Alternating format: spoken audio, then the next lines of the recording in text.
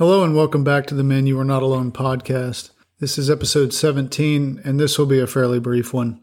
I have been trying to focus on interviews with men of various stations and backgrounds in life, different cultures, to help give a snapshot for men to listen to with the intended purpose of assuring them that they're not alone in their journeys. I have not felt well for a couple of weeks. 2 weeks ago, I started feeling pretty sick, spent about a week being sick. And then this week, I've bounced back a fair amount, but I have a lot of pressure in my ears, and it's been there. And it seems to be getting better now. I'm sure it's an ear infection, and it'll get better, but it does mess with my balance. It makes my head feel like a big empty space, which it's barely that on a good day anyway. And I am exceedingly fatigued. So I have not focused much at all on moving forward with solo episodes right now because I simply don't have the energy and the clarity of mind to do that. But today I do feel pretty good. I slept a long time last night, finally. And I wanted to make a few short episodes here that I'll post over the week. And this one is about kindness. And this one is about the little things. And in my line of work in construction for the past 2 years, I've always got my finger on the pulse of the wholesale market, the labor market, which does give some hints about the U.S. economy in general, and I'm a nerd. So I do pay attention to sort of the bigger picture of things, and the supply chain is basically vibrating. The labor market is largely devastated because honestly, I don't know what people are doing for a living, but they're not working very much. And the people who are working are definitely people worth hiring. And I'm seeing it across all kinds of things. And the reason I'm making this one about kindness is because it is hard for me not to become jaded. I love people very, very much, and I genuinely love them. And I enjoy encouraging people. It gives me more fuel to encourage people who are discouraged than a whole lot of other things. Helping people gives me a lot of energy. And I've noticed that especially over the past couple of weeks, as my energy level has been maybe 40% of what it normally is, because usually I'm a very high energy person and I'm in my 50s, but my energy level is decades younger than what I am. And this week I'd become, I think, just from fatigue, a little bit jaded or cynical, sort of abandoning hope in a way, in a small way, not in the most significant way. I don't ever abandon hope in life. I truly do believe that God always has my back, and painful objects or soothing times, those both come to make me into a better man, one little piece at a time. Or at least I hope that's what they're doing. But as I was standing out in the middle of the road of my job site, it's a substantially sized neighborhood. I watch people's faces. I've done it since I was a kid, and I try to read people's faces, and I think I've become fairly decent at it. And I can spot stress on a man's face from pretty quickly when it shows. And I try to find a way to get to that man and encourage him. And this week, while I was standing in the middle of the street, sort of just trying to collect my thoughts, which has been a challenge all week, very exhausted, sort of fed up, and really just wanted to come home and go to bed. But I have stayed at work for the past couple of weeks and to keep things moving along. And a delivery driver pulled up in a very large truck and was sitting at an intersection. And I know the look on a delivery driver's face when he has not been given enough information by his dispatcher to deliver what he's supposed to deliver. And he stopped at the intersection, and I could see this level of extreme frustration and stress on his face. And so I abandoned whatever I was preparing to do, and I walked up the street to that intersection. It was maybe only a half a block to his truck. And he saw me walking up, and I could see that he was even annoyed by the fact that I was approaching. And that doesn't stop me from encouraging people. So I climbed up the stairs to his window, and he already had the window down because the weather's been gorgeous here. And I asked him, is there anything I can do to help you? Because you look very frustrated right now. And he gave me some lot numbers. It had nothing to do with me. They were not deliveries for me. They were for a different builder. And they were not where I was talking to him. And he was really frustrated because he says he does this delivery after delivery and he has almost no information to do it with. And so he described to me what he was looking for. I looked at his invoice or his tickets, and I wound up being able to direct him to the place where he needs to go so that he could make his delivery and get on with his day.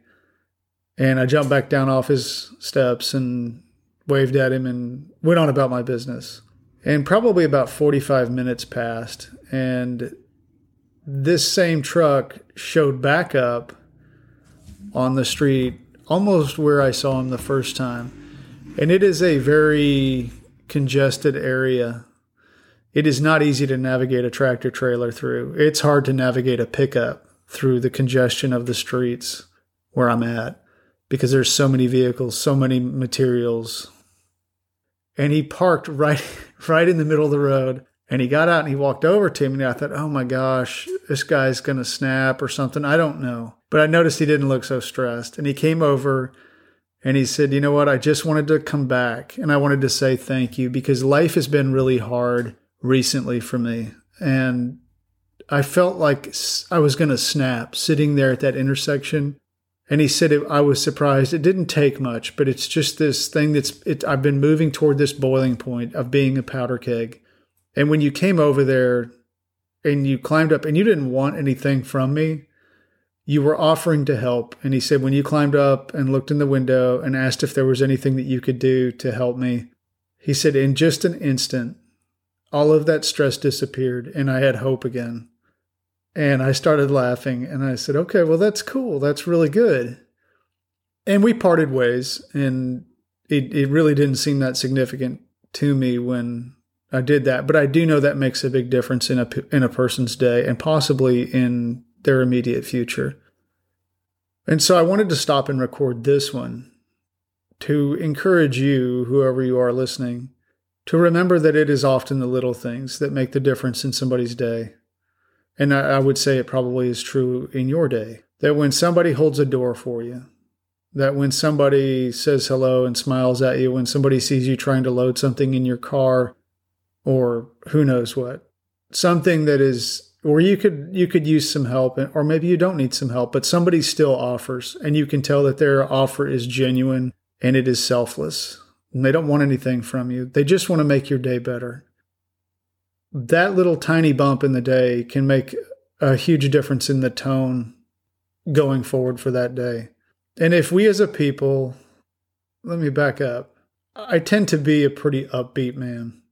And a lot of times people look at me suspiciously because I am kind, especially people that aren't from Tennessee or from a state where they're accustomed to the people being so friendly to them.